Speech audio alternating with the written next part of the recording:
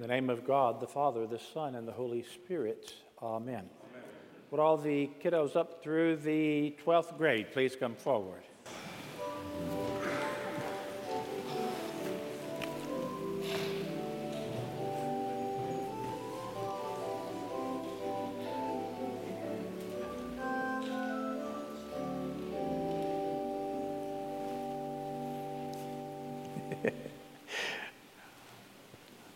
Love to see y'all trailing down here, all in your vestments and everything. I grew up with 7 brothers and 1 sister, so there were 9 of us total. And we didn't have a lot of money. Maybe nobody did in those days, I don't know, but we would fight a lot. If my mother made hamburgers, one of us might say, "That's not fair, he got meat on his burger," or something like that. Or he got potatoes in his potato soup. That's not right. That's not fair. What's wrong with that? We did that a lot. And I suppose you all do that too if you have siblings from time to time. That probably happens. What we learn in the gospel reading today is that the son, one of the youngest son, he goes away. He asks his father for the money that he would inherit if his father were to die. And so his father gives him probably lots of money, and the son leaves. The father probably was sad when the son left, but he gave the son the freedom to leave. And so the son left, and the Bible says he spent all of his money in dissolute living. That means probably not good living, right? Did all kinds of things that we shouldn't be doing. While the elder son, the other second son, stayed home and did all the things that he should be doing. And so there was a famine, and the first son, the youngest son, came to his senses because he was feeding which, by the way, the Jewish people did not even come around pigs, but he was even eating what the pigs ate. He was so bad off, he had spent everything he had on that kind of living. And so he decides to come back to the father. And he's coming down the road, and he's already rehearsed what he's going to say to the father. And the father, by the way, who is, right? And the younger son is us, right? All of us. And so he comes and wants to say, "Father, let me be your slave. Let me work for you so at least I can eat." And the father had every right to say no. Every right to say no. But he embraced him, put a ring on his finger, a coat on his back, and said, "Come in, let us kill the fatted calf. Let us have a feast because you were lost and now you are found." And the elder son, he hears about it. He said, "That's not fair. He's got meat on his burger, right? That's just not fair." The elder son had done everything the father wanted him to do. But remember, we started this parable with Jesus started this parable when the scribes and the Pharisees were complaining about him eating with sinners. Well, this sinner came back and repented. We come back. We're in church today because we have repented. We are here worshiping God. Yeah, we still don't live right lives a lot of our times, but we try and we're striving. But we're here because we worship God. And so we've repented and we've turned back to God. It's interesting that Sylvia and Stuart, Eric and Sylvia Stewart, they were here at Prayer Praise, and they moved to Fort Worth, and she came and confessed her sin. She brought a church pin that she had stolen. Yes. She had stolen. I had every right to say, "I'm going to call the police, Sylvia. I'm going to call the..." You still, and I gave it back to her, by the way. I gave it back to her. And, we have to confess our sins. We have to turn to God. And God is always, always, always eager to receive us to himself. He wants us to turn around and come back to him, no matter how far we stray off the path. If it's 20 years from now, you haven't come to God, come back to God. If it's 2 days, come back to God. That's what he wants. He wants us to come back to him. Always, always, always, right? Always. Okay, thank you for coming up here. Deacon John does a great job with this sermon.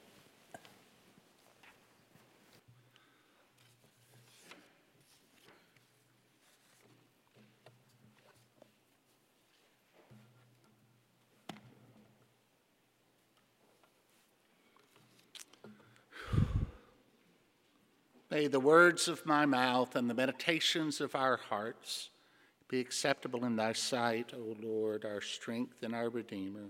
Amen. So, Adam and Eve were in the garden, and they walked with God,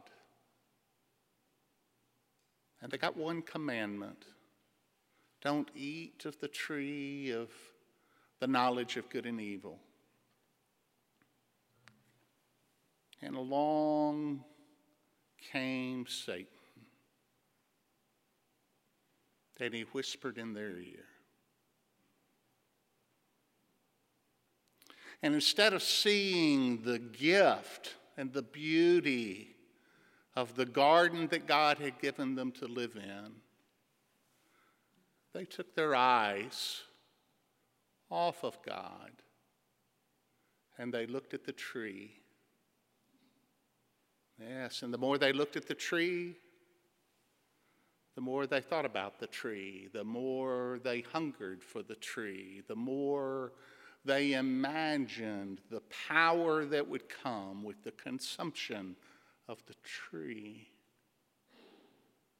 And before they knew it, they could no longer see the garden. It was gone.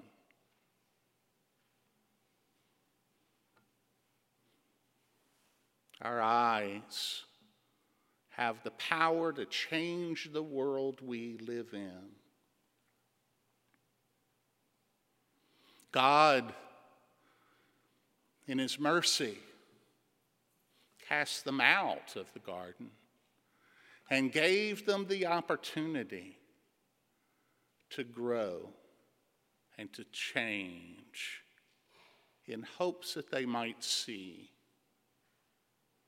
But over time, man saw the world, and man created his own version of the world. And it became so evil, and it became so corrupt, that God sent a flood and he destroyed it all. Except for Noah and his family and the ark, who after 40 days got the opportunity to see a new world, wiped clean. They had the opportunity to see God and to renew a right relationship with God. But alas, they took their eyes off of God and saw sin. And so they failed again. And God, in his persistent love of us, sought out a people. And he called to Abraham and to Isaac and to Jacob, and he took them from the land where they lived across the Fertile Crescent to the Promised Land. And he showed it to them. And he promised that in time it would be theirs. In time, their descendants, more numerous than the stars, would possess the land. But first, they needed to see the world in a different way. And so God led them into Egypt. And he led them into slavery. And he invited them to repent and to see the world in a new way. And in the course of time, he sent Moses. And Moses demonstrated the power of God. He demonstrated the miracles of God, and he led them out into the wilderness to the mountain of God, and he delivered God's commandments to them. And they sinned. All God wants is a people whose hearts are devoted to him, whose eyes are focused on him. But they turned away to the golden calf.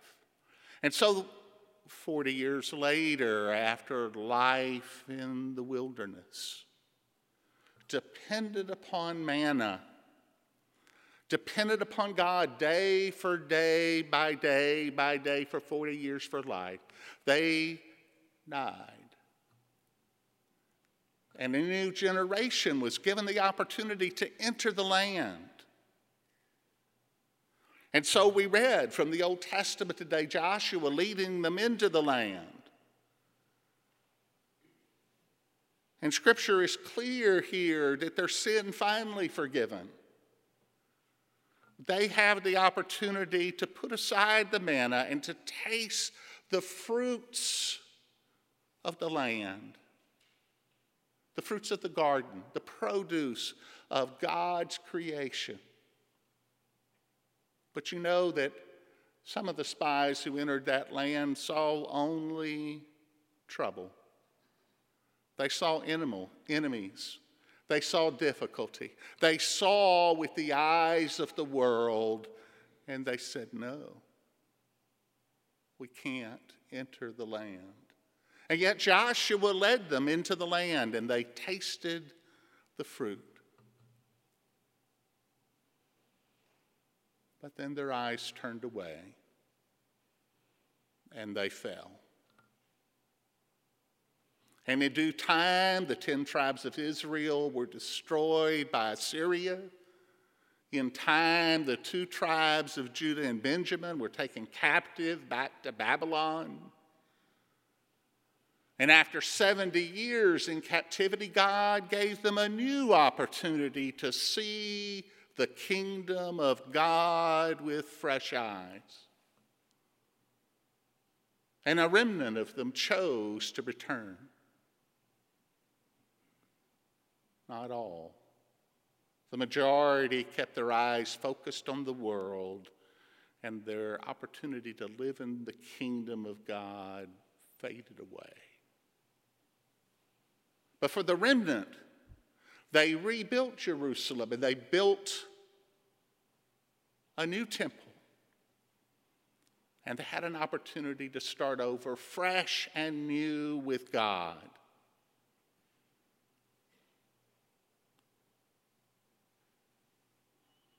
And in due time, after 400 years of silence, God sent his only Son into the world. And the question was, could they see with new eyes?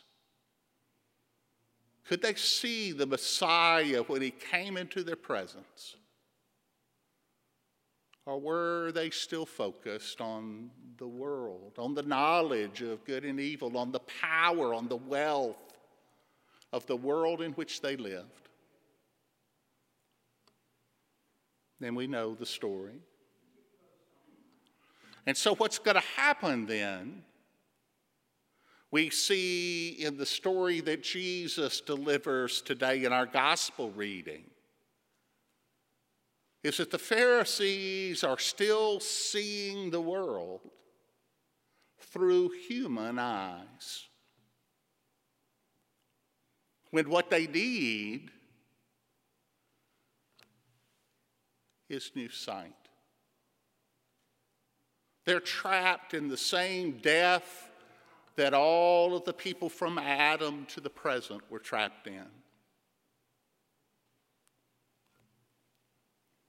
What Paul calls us to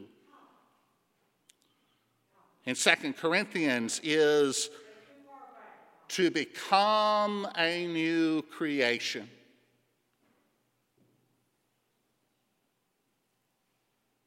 To see the world in a new way. To open their eyes and see the world as Christ sees it. The apostles of the Old Testament called for us to have a new heart. Jesus talked about a new covenant. All things are made new. Can we see it? God at work All around us, God at work. You see, God is the same yesterday and today and tomorrow. He's always been at work in the garden. It is we who can't see. Look at the two sons. Both of them brought up in the family of God, and neither one with any appreciation at all of the work of the Father, of the work of the kingdom. They don't appreciate the work. They don't see the gift.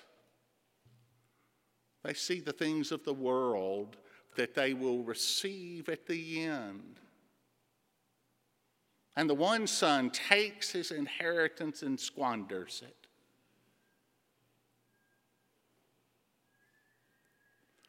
Old eyes, living in a broken world, seeing the broken world, seeking the things of the broken world, until he hits the bottom, until he's in the pen with the pigs. And then his eyes are opened, and he looks back anew at the work that he did with his Father in his kingdom. And he realized that even the hired hands and the servants and the slaves were blessed. They were blessed because they were getting to walk in the garden with its owner.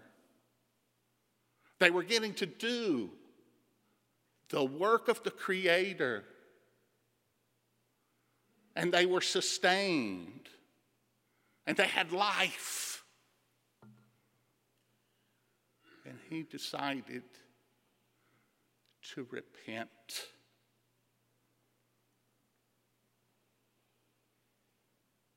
He could see with the eyes of Christ. We live in a broken world, you and I, and we have a choice each day when we wake up. What are we going to see? Shall we turn on the news?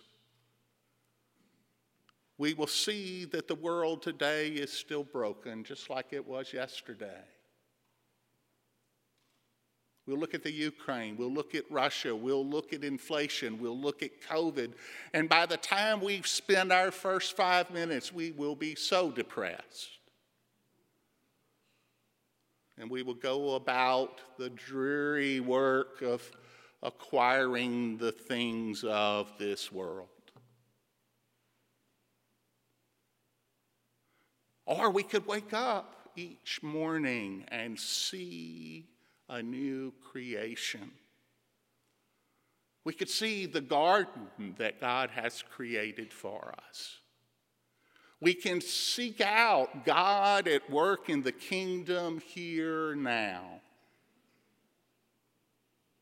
And if we seek the kingdom of God, Jesus tells us that we will find it.